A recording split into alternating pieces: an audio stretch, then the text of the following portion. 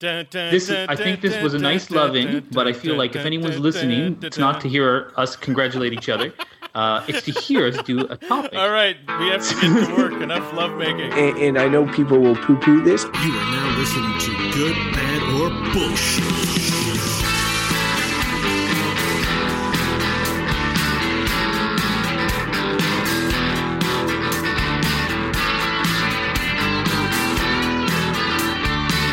Hi, everyone, and welcome to Good, Bad, or Bullshit, the podcast where three handsome, intelligent gentlemen get together and discuss a topic selected at random with little or no preparation and have a lively debate where at the end they determine if the topic is good, if the topic is bad, or if the topic is bullshit. So with me, as all other weeks that we have done this show, my two friends, of many friends that I have, but the two that I do this show with are Michael Hodgins and Bo Schwartz. Gentlemen, welcome.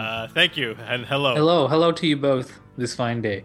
Now, before we do anything today, I would like to mention that this is a extremely significant episode of GBB. Not because I opened the show, although those are always the most significant ones, but because one of us has a large and historic announcement to make. And without further ado, Michael Hodgins. Well, I don't know if it's historic, but I guess it is personally. So yes, my wife Andrea gave birth to our son on Sunday, 2 days ago, I guess. 2 days ago. That's amazing. Congratulations. Congratulations. Thank you. I think all the congratulations go to Andrea. She was amazing, and I'm totally in awe of her. Very emotional experience, but it all went amazingly well. It's a scary thing while watching a human being being born, but also amazing. And it's just crazy to think that we're just mammals and to watch it happen. It's a very intense experience, But yeah, I feel very thankful. And the little guy's name is Ivan Sturdy Lee Hodgins. That's his name. Ivan Sturdy Lee Hodgins. You know, little funny side note. I only know one other Ivan, and he was my. I had a friend in kindergarten, elementary school named Ryan, and his dad was Ivan, but his brother's name was Michael. So Ivan had a son named Michael, and now. The second Ivan I know has a father named Michael. So there's a lot of Michaels, not that many Ivans. Yeah, it's the circle of life. And Sturdy was actually Andrea's grandfather's name. Awesome name. So we thought we would pay homage to him and put that in as a middle name. Actually, that's a good shout out to our episode on middle names. And we talked about things like paying homage to a family member. And Lee is Andrea's mom's, both of their middle names. So yeah, paying homage to the family, and I had a great uncle named Ivan. He was a nice fellow, and there's Ivan's and Andrea's family as well. So yeah, there you go. Yeah, I don't want to ramble on about this. A high degree of nickname potential in the future with names like Ivan and Sturdy. Yeah, oh, yeah, absolutely. We thought better to have options than more options than not enough. One thing that's interesting too is you gave a very nice props to Andrea for what I'm sure is quite an experience giving birth, one that we will never ever be able to relate to or share. But it must be crazy, for the babies, for Ivan himself. Think about the experience that he had. You know what I mean? That's got to be nuts. And I know nobody really remembers it. I think there's probably a reason why that is, because it's got to be traumatic. I mean, and that baby came out purple. And he was good, really. We had a very smooth delivery. Some babies have a very hard labor, and it's got to be hard on them. But they seem pretty resilient. I mean, they bounce. They're definitely the Sturdy name kind of work, because I'm like, wow, he's a lot sturdier than I thought he was going to be. I had this impression of babies being so fragile. I mean, you have to be careful and stuff, but. No, but tough, apparently they're soft. The bones are soft, makes them more makes them. You shared a link about them being stronger to things like being dropped and stuff like that. Yeah, they have way more bones than us, and their bones are all bendy. They're tough little creatures, but they still need a lot of love and attention. And sure, yeah. Yeah. Anyways, getting used to it, and It's certainly a life-changing event. One you'll soon be experiencing in Crofton. Yeah, no, I know. So I have more curiosity than maybe most on the subject matter, and I know a lot of people who have had babies recently, and honestly, a lot of scary birth stories. Everybody seems to want to share them. Even older relations, they want to tell me their old crazy birth stories. But even a lot of my recent friends, like pre-eclampsia and emergency C-sections and all this. So you guys had it really smooth, and I'm happy for you, but at the same point, I was sort of thinking like, wow, the odds are really in our favor of everything going well because everybody else is having all sorts of problems. But now you guys, it went really well. So hopefully the odds are still in our favor. I'd say the odds are still in your favor because, I mean, we had like a very normal birth. It might have been a little bit quicker even, but that sort of runs in Andrew's family. Yeah, definitely everything went really smooth, and it was interesting because one of the midwives who was present said she had been at a very difficult birth the day before, and she was like, "Oh, this birth was like good medicine for her because sometimes they do go very, very, very, very difficult, and other times they're very smooth and beautiful." So, really, yeah, we had things all good. Yeah. I just want to take this moment to say hello to Ivan, who may sometime in the future be wondering what his dad was doing near the day of his birth, and this would be one of those things. So, hello, Ivan, from Michael, your dad, and Crofton and me. it's a time nugget. It is a time nugget. He could listen to this. Like, we may not have many listeners, but who knows? He may be a future listener. I wonder. You'd be like, Dad, are you still doing that lame podcast with your loser friends? Ivan's not gonna be like that. Let's hope not. All right. And speaking of lame topics, why don't we pick one or have one given to us from the random topic generator? Mike? Let's do it. All right. You get it ready. We may have to move this machine out of Mike's garage or his house. I'm concerned about it being near a newborn child. I think it can't be good. That's a good point, Crofton. Well, that's why I'm out in the garage. We should at least get an emissions test done. It's definitely not good for emissions.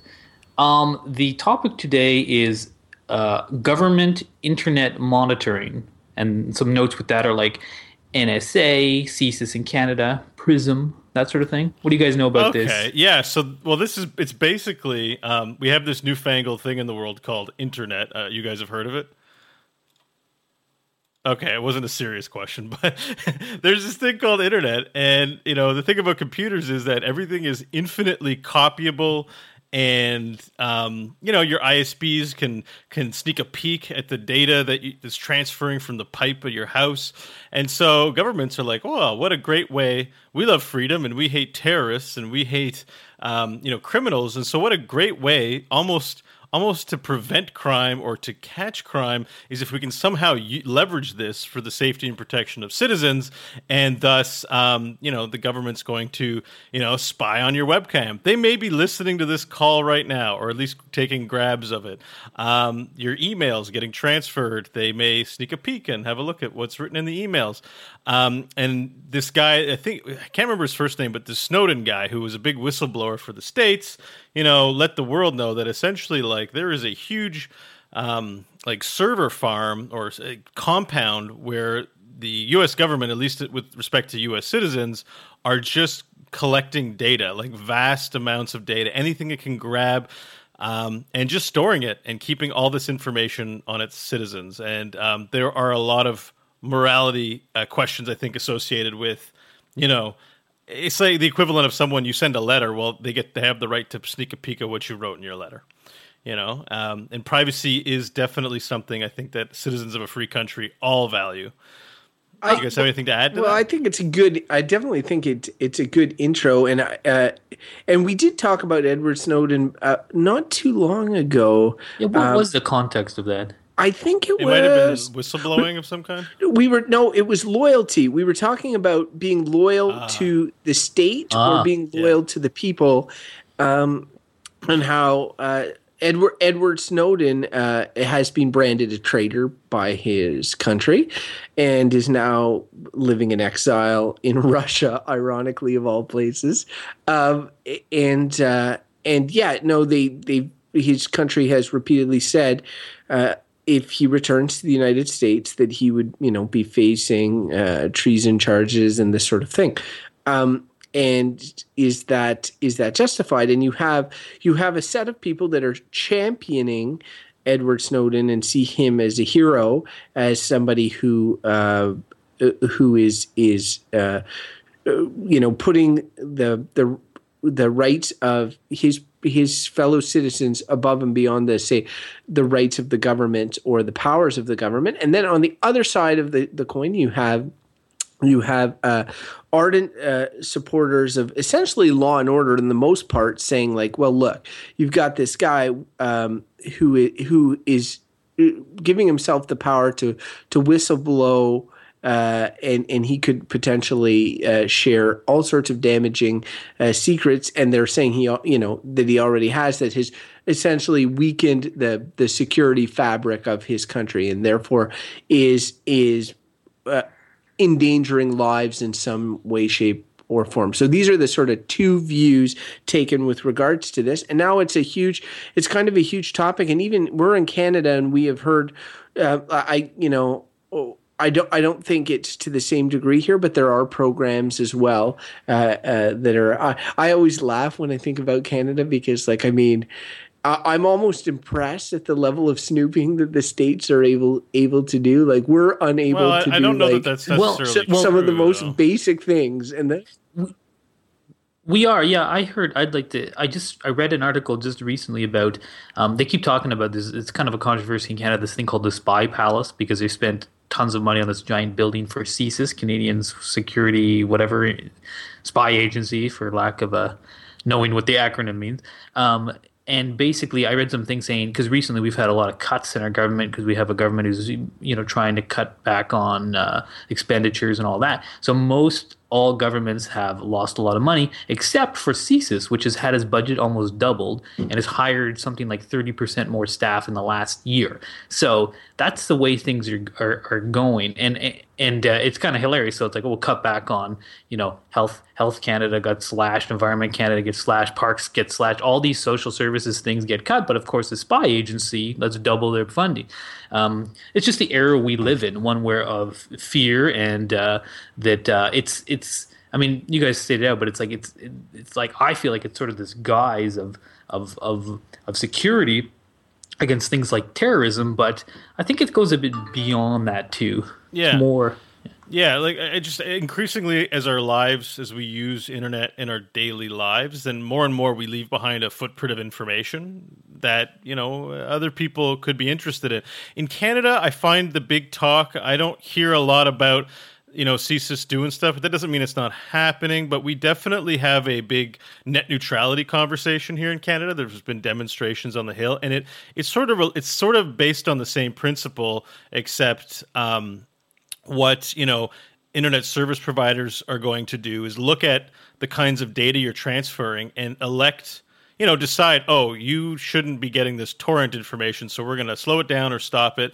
But here are some of our partner businesses, like I'm Bell Media, so I own CTV, so we're going to make sure CTV stuff uses up a lot of bandwidth to the detriment of other things. And there's a lot of concern that on an ethical scale, net neutrality is like, just provide me with the pipe. You have no right to look at what's going on in the pipe or make any decisions or change things. And then I think to extend it to how governments treat it, while they say, well, we have a duty to protect our citizens, and so you're going to have to give up some of your privacy rights in order for us to do our job effectively, because everything's happening on the internet. And I think that's very scary, because I feel like, a lot of stuff that we do on the internet is we're talking with loved ones. We don't want people to see that. And there was a big controversy in the UK, and I mentioned this on another episode, where the spy, in association with the States, they were grabbing screenshots of like not Skype, but Yahoo chat, video chat calls, and storing them. And, they were looking for, I guess, certain people, or there was some objective. I don't remember what it was, but a lot of what they were taking pictures of were people having like video sex chat sessions, which, whatever your opinion on it is, if someone's going to do it, they want to kind of do it in privacy, and maybe they don't want the government taking pictures and storing them, engaging in this activity. And I don't know if it's good enough to just say, well, don't do that kind of thing. Because I mean, it's there's no disclaimer when you sign up for Yahoo Screen that, oh, by the way, the government might be spying on this, so you want to think about what you're doing. Like, people aren't introduced to this technology in this kind of fashion. It's interesting. I sort of have thoughts on this. I mean, because personally, I feel like I'm a pretty open person, and if there's something I don't really want on the internet, or I don't put it on, so I'm a little bit like, whatever, I don't really care if anyone looks at my emails. I'm like, good, have fun being bored looking at my correspondence with people. It's sort of the way I look at it, and the websites I go to are pretty innocuous, so like I'm not too concerned, and I just don't really care about that. So but I do feel like, so that's on a personal note. I'm kind of like, it's just you're putting yourself out there, so someone's going to see it somewhere, because the internet is a kind of public space, right? So if you were to go do something in the street, someone might see it. So it's almost kind of, I can see it that way. But the part of me, the other part, the principled part that really irks me, is things like is the fact that this is all done. I mean, we talk about it's largely done in the name of like the war on terror, so to speak, and that because a lot of these cells or whatever organize themselves on the internet, that we need to monitor everything so that we can get these people before they have some terrorist attack. But the crazy thing about that, and the amount of resources and the potential rights to privacy that we're giving up, is it's actually an insane proposition. If you think about your statistical chances of being hurt or killed in a terrorist attack, they're virtually non-existent. I mean, you're so much more likely to get killed in a car accident. I mean, I know that's not the way our brains work, but the amount of resources we're spending on something that is frankly not gonna hurt many people compared to something like, say, highway traffic, something that maybe we should be putting more resources into reducing the amount of deaths in. It's just the irrationality of fear, and that's the current state of affairs. But what we're trading off for something that's not likely to hurt us at all, like war on terror, we're trading off some fundamental rights to privacy, and that's my principled view. So personally, I'm like, whatever, but then the principles are like, we can't allow this. This trade-off does not make sense. I was thinking earlier when you guys were both talking about a situation that I've encountered recently, and this is sort of a different angle to this, because it's sort of like we're talking the government, but also internet service providers themselves. So in Canada, the big ones are like Rogers and TELUS and Bell, and I just think that right now, I'll give you a personal anecdote. I'm having an issue with my internet service provider. I won't name them, even though they irk me. Oh, come on, Crawford. You should name them. Go ahead and name them. Okay, Rogers. It's Rogers. I hate Rogers. So the thing is, what's happened is that I've received on my cell phone bill a $50 excess surcharge for data usage. So usage over my monthly allotment. So $50, and in particular, they were able to break it down and say that on June 8th, I used 4.5 gigabytes of data on my cell phone. So I have a 6 gig a month plan. And I always use the same amount every month, more or less. And that this month I used 4.5 gigabytes on one particular day. Now that day happened to be my mother's birthday, and I was with my mother all day, and I had my phone with me, and I have sort of records of what I did, and I definitely did not use that information, right? So I called the company, and they said, because they don't want to, take me at my word, and I'm unable to provide any sort of proof that I didn't use the data. They are having their tech team supposedly look into how that data was used on June 8th. And I was totally unaware that they were able to do this. I want them to do it because I have no clue if there was some sort of magic way my phone was using data, especially when I had no cell phone connection in Wakefield. I would have been interested to know what that is. But the thing that surprised me or that flabbergasted me was that they had this ability to look in and see, hey, he used, X data to, even if it was just for a topic writ large, like downloading an app, streaming a video, or something like that. I wasn't aware that our internet service providers, I guess, really had that level of detail about each of their subscribers' use. And I'm wondering, like, when do they destroy that information? How closely do they work with the government to share that information? And honestly, it was a little bit of a wake-up call. Part of me was happy that they did, because I'm like, they're able to look into this. And if there's somebody like trying to access my phone or use data remotely or something like that, maybe they can figure it out. But the other part of me was like, holy crap, they know literally everything I'm doing. And that was kind of scary. Yeah, actually, they have to do that because on the one hand, like, there's a lot of moving pieces to the whole internet thing, and one of them is that you have a data cap, and if you go over, they're going to charge you per megabyte.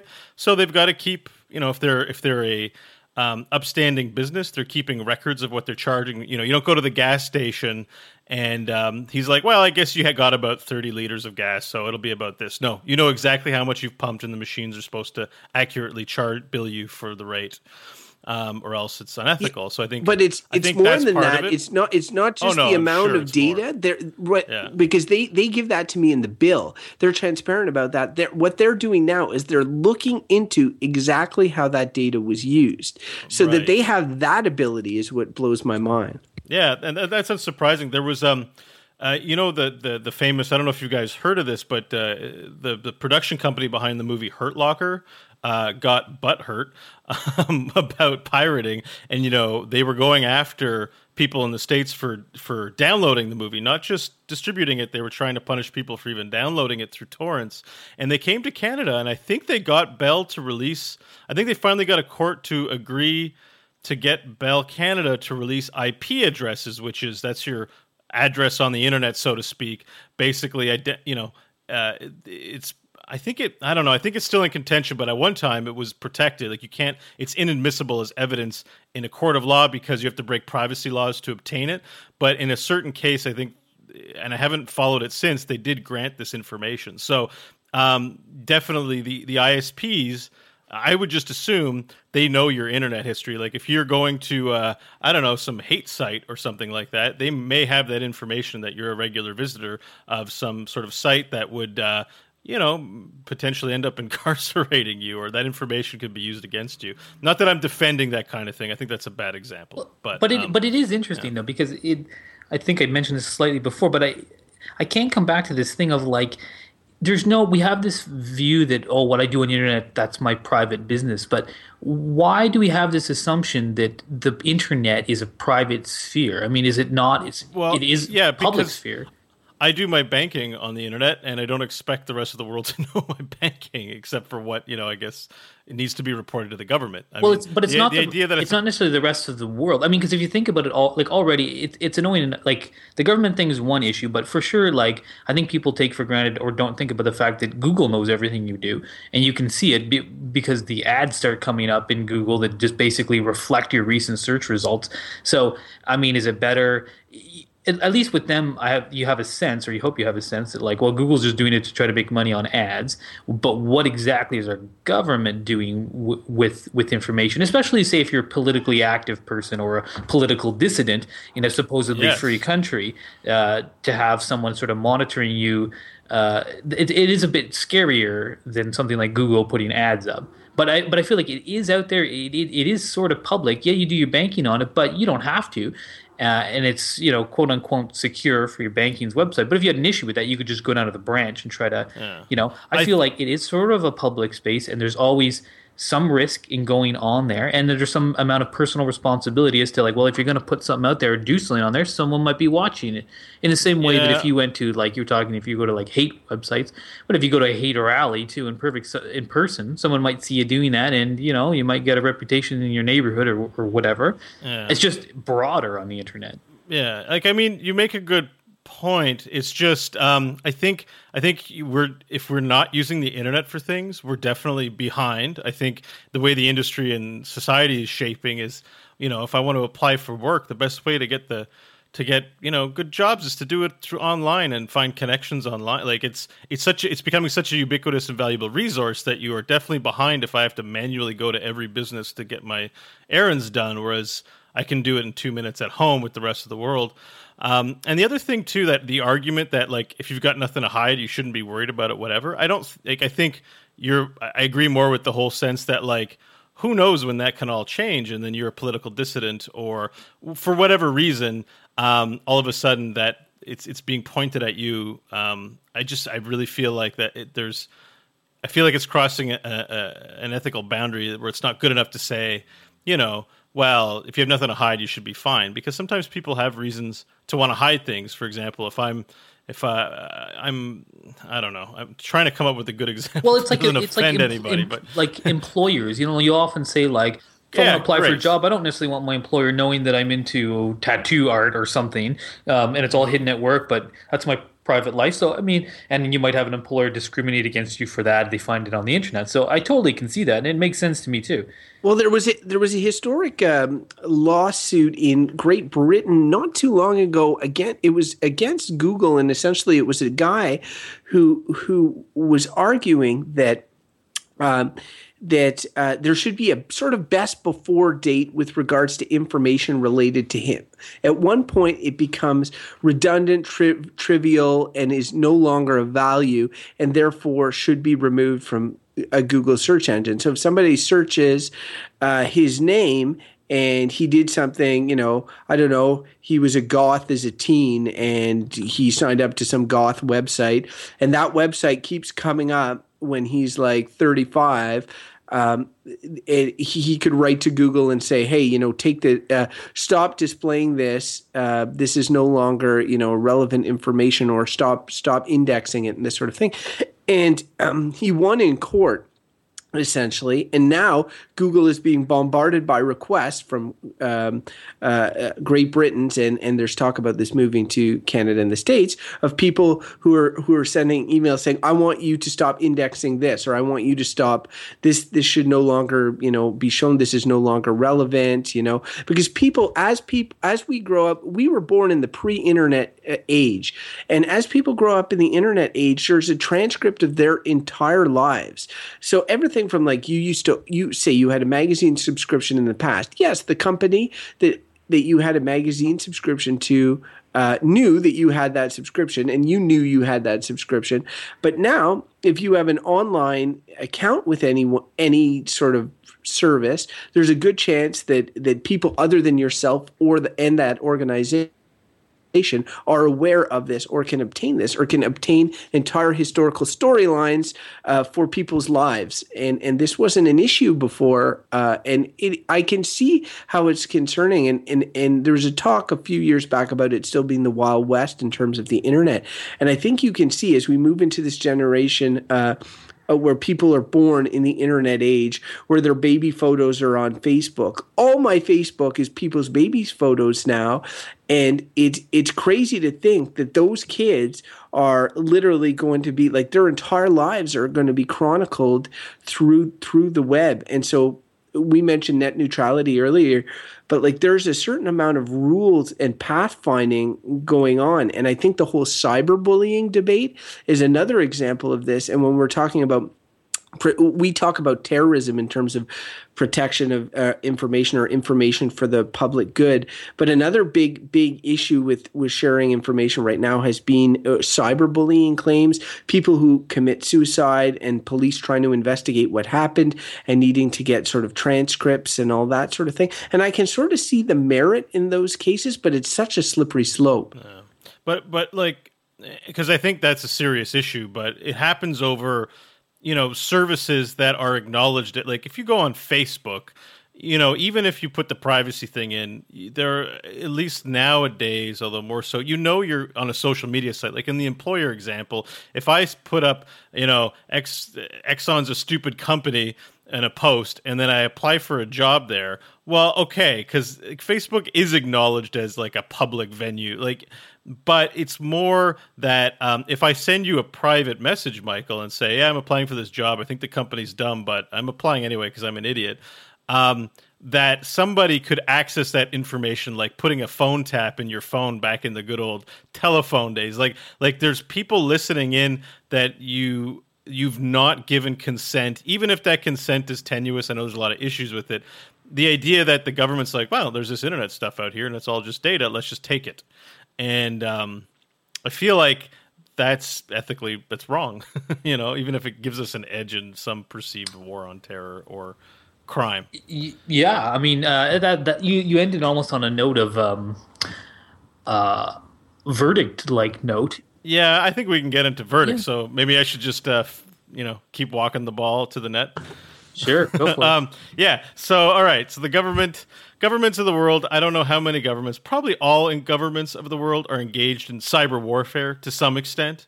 There was another story about there was this crazy ass virus that was discovered in Iran, and what was particular about it, because I listened to security podcasts, so they were very fascinated with how small it was and how effective it was at taking screenshots and reporting information to places they couldn't find. And eventually, I think it was Kaspersky, the antivirus people, figured out what it was, that it was the United States had perfected this super spy virus.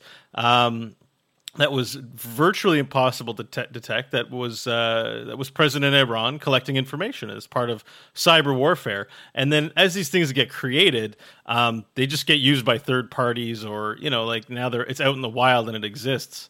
And that's why you have to keep your antiviruses updated. So it's just. Governments are engaged in cyber warfare, but I think when they start turning their guns on their own people because, they don't trust the people that are inside and start violating their privacy rights which we value immensely, I think that's wrong. And I'm not suggesting they do nothing, but the conversation definitely needs to be much more transparent, much more public. That being said, I'm going to say that the government spying on me is just outright bad. I think there's no justifiable reason to spy on your own person unless you've, I'm sure there's a proper channel when you need to investigate a criminal or something like that, but to investigate someone without any... Yeah, just to collect information for funsies, and you said it there wrong. Because sometimes I think it's due process, right, is the issue. Due process. Normally, you need a warrant for something to evade someone's privacy, but in this case, they're making laws where you don't require a warrant, and that really changes the. I guess I'll go into my verdict here since I'm already rambling about this, and I'll just go off and agree with Bo right off. Government internet monitoring is bad. And though I took an angle earlier, and one that I do agree with, that there's a certain amount of personal responsibility for what you put out there, and thinking now that I have a child and I contemplated, should I put a picture on Facebook? And I don't think it's my style, so I'm just not going to do that. I'm not really going to be putting anything about him on Facebook because that's not really, I guess, how I use that site. And a little bit he can decide how to put his own self out there when the time is right, and but I mean that's everyone's choice. So it's just you put stuff out there, it might get seen, but I have to come back to that principled stance of just the amount of resources that are being put into this by our government it's totally insane, and the trade-offs we're making to fundamental rights are just not worth it. The value is not there. It's based on fear-mongering, and I think it's just illegitimate, and I think it is a very scary situation that people should really be more up in arms about than they are. We're just sort of letting it happen just because, and we're all scared. No one wants to die in a terrorist attack, but you're more likely to get struck by lightning once a day than that happening. So anyways, bad, and I'll let Crofton finish this off. Yeah, I agree with what both of you guys are saying. I do, and I'm going to go and head off of my verdict right now and say that I think government internet monitoring is bad. But I will say, I do think that there's a discrepancy to be made with stuff like what I mentioned cyberbullying, and I mentioned like having records of things, and the idea that human history like is taking place online more now than ever, and that we just hit the delete button, and we lose a lot of this information. Is kind of sad. I think that there needs to be some sort of balance there for investigating crimes. There has to be some sort of balance there, but for the context of this conversation, as Bo framed earlier, the ongoing government internet monitoring programs, stuff like PRISM in the States, that stuff is really a threat to everybody's freedoms, even if they don't see them. And I agree wholeheartedly with both Mike and Bo said, and how Mike indicated people are becoming a little lazy with regards to protecting their rights. And I see myself in this too, in the sense that like Mike mentioned earlier about how you kind of just keep thinking about what you do on the internet, and I'm like, I don't give a crap what people see what I do on the internet. Like, they can read all about me trolling video game websites. I don't care, but then Bo mentioned the banking and stuff, and yeah, I do online banking. I do a lot more online shopping now. My credit cards are on there. I use Gmail and this sort of thing in which to communicate with people. It's never anything overly secretive or whatever, but like, do I like the idea of people reading my my emails? No, not necessarily. So I mean, I definitely see how it's worth fighting for, but I can also appreciate how it's easy to be lazy about it and be like, who really cares, But the day that I'm locked up for being an insurgent because I went to some like video game website where you play as the Taliban in some game or something like that, I'm sure I won't appreciate the. Yeah. I think there is a game like that. But you mentioned on the last episode, guys, you shared with the audience about the secret sex that you like to send me. You never know if that might get taken out of context one day.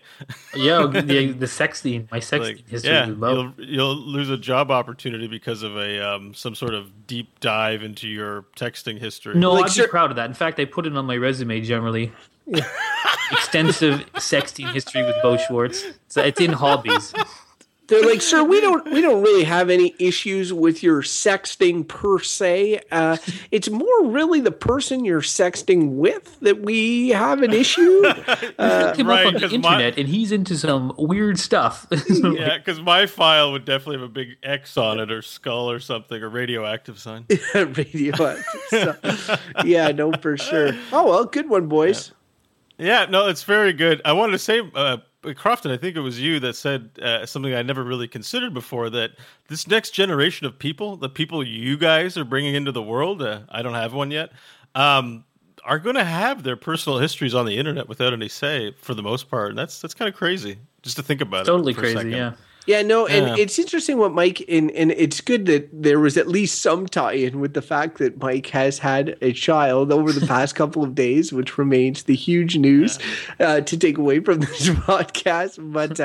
But yes, absolutely. I do think that there is a tie in there, and I was thinking, because it does aggravate me that everybody's turning their Facebook profile pics into pictures of their baby. I'm like, that's not you, that's your baby. And I was thinking about when I have a child, people are going to be interested, aunts and uncles and all that sort of stuff. They're going to want to see all these photos. So maybe if I create a profile just for the child, and then I have my profile, and then the child has its profile, and I put all the photos on there.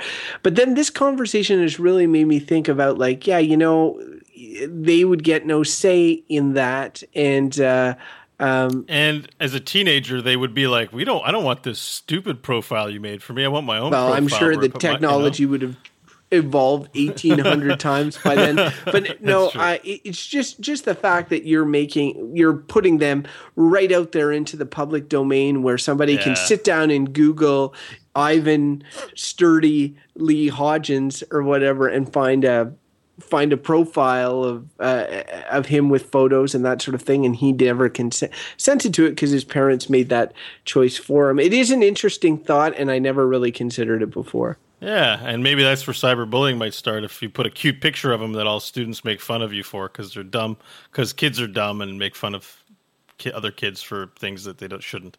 Anyways, good job, guys. We took a heavy topic and discussed it in a very intelligent way. So that's awesome. So I'm going to just run down real quick. If you want to find out more about the show, then you can visit our website, goodbadbull.com. There you'll find links to subscribe to us on iTunes, Stitcher, and an RSS link. And listen, if you use Stitcher and you use iTunes, why don't you give us a review? We got another review from a listener, and we're super excited to get those. So it really makes our day. So if you're someone that is actually listening to the show on a regular basis and you love the show, please give us a little review. Do us the favor of doing that. We'd really appreciate it because, we know listening to the show is probably favor enough. But I'm just pandering now, so please. It's a good pandering. All right. Yeah, great pandering from me. All right, you can follow us on Twitter at Bo Schwartz, and you can find us on Facebook. There's a link on the site. Remember, the site is goodbadbull.com. Finally, if you want to have your voice heard on the show, send us an email with your thoughts to goodbadbull@gmail.com. Okay, I think that's going to wrap things up.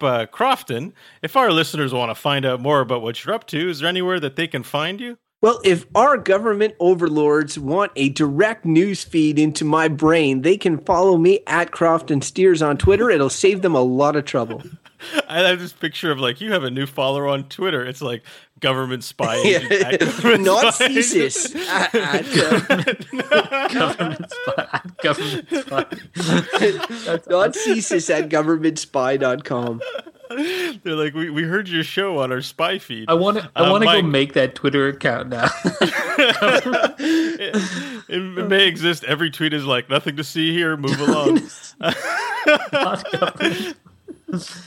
And Mike, if people want to find you, find out what you're up to, see your cool pictures or something like that, where can they find you? They can follow me at ML Hodgins, where I'll be sending a lot of misdirection out to our government overlords who are monitoring us. See, because I'm not involved in terrorism, but I feel if I send out tweets that might imply that, then they'll have a false sense of who I really am and throw them off my actually, maybe that's a bad idea. Maybe I won't do I throw them off my trail, which I do not have. I envision these like, how's Edward Snowden doing, everybody? Terrorism for the win, y'all. Hashtag Al-Qaeda. No. Misdirection. That's how I'm going to save myself. Like, here's a picture of me enjoying coffee with Al-Zakari? I don't even know.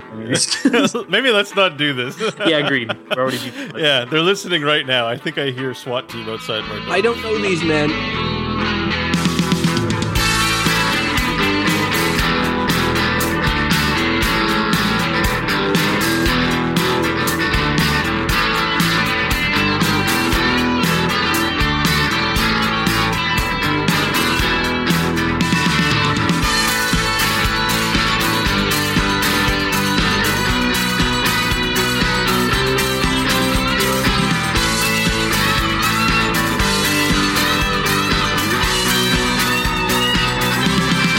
That's true. Bo Schwartz's apartment, better than being homeless.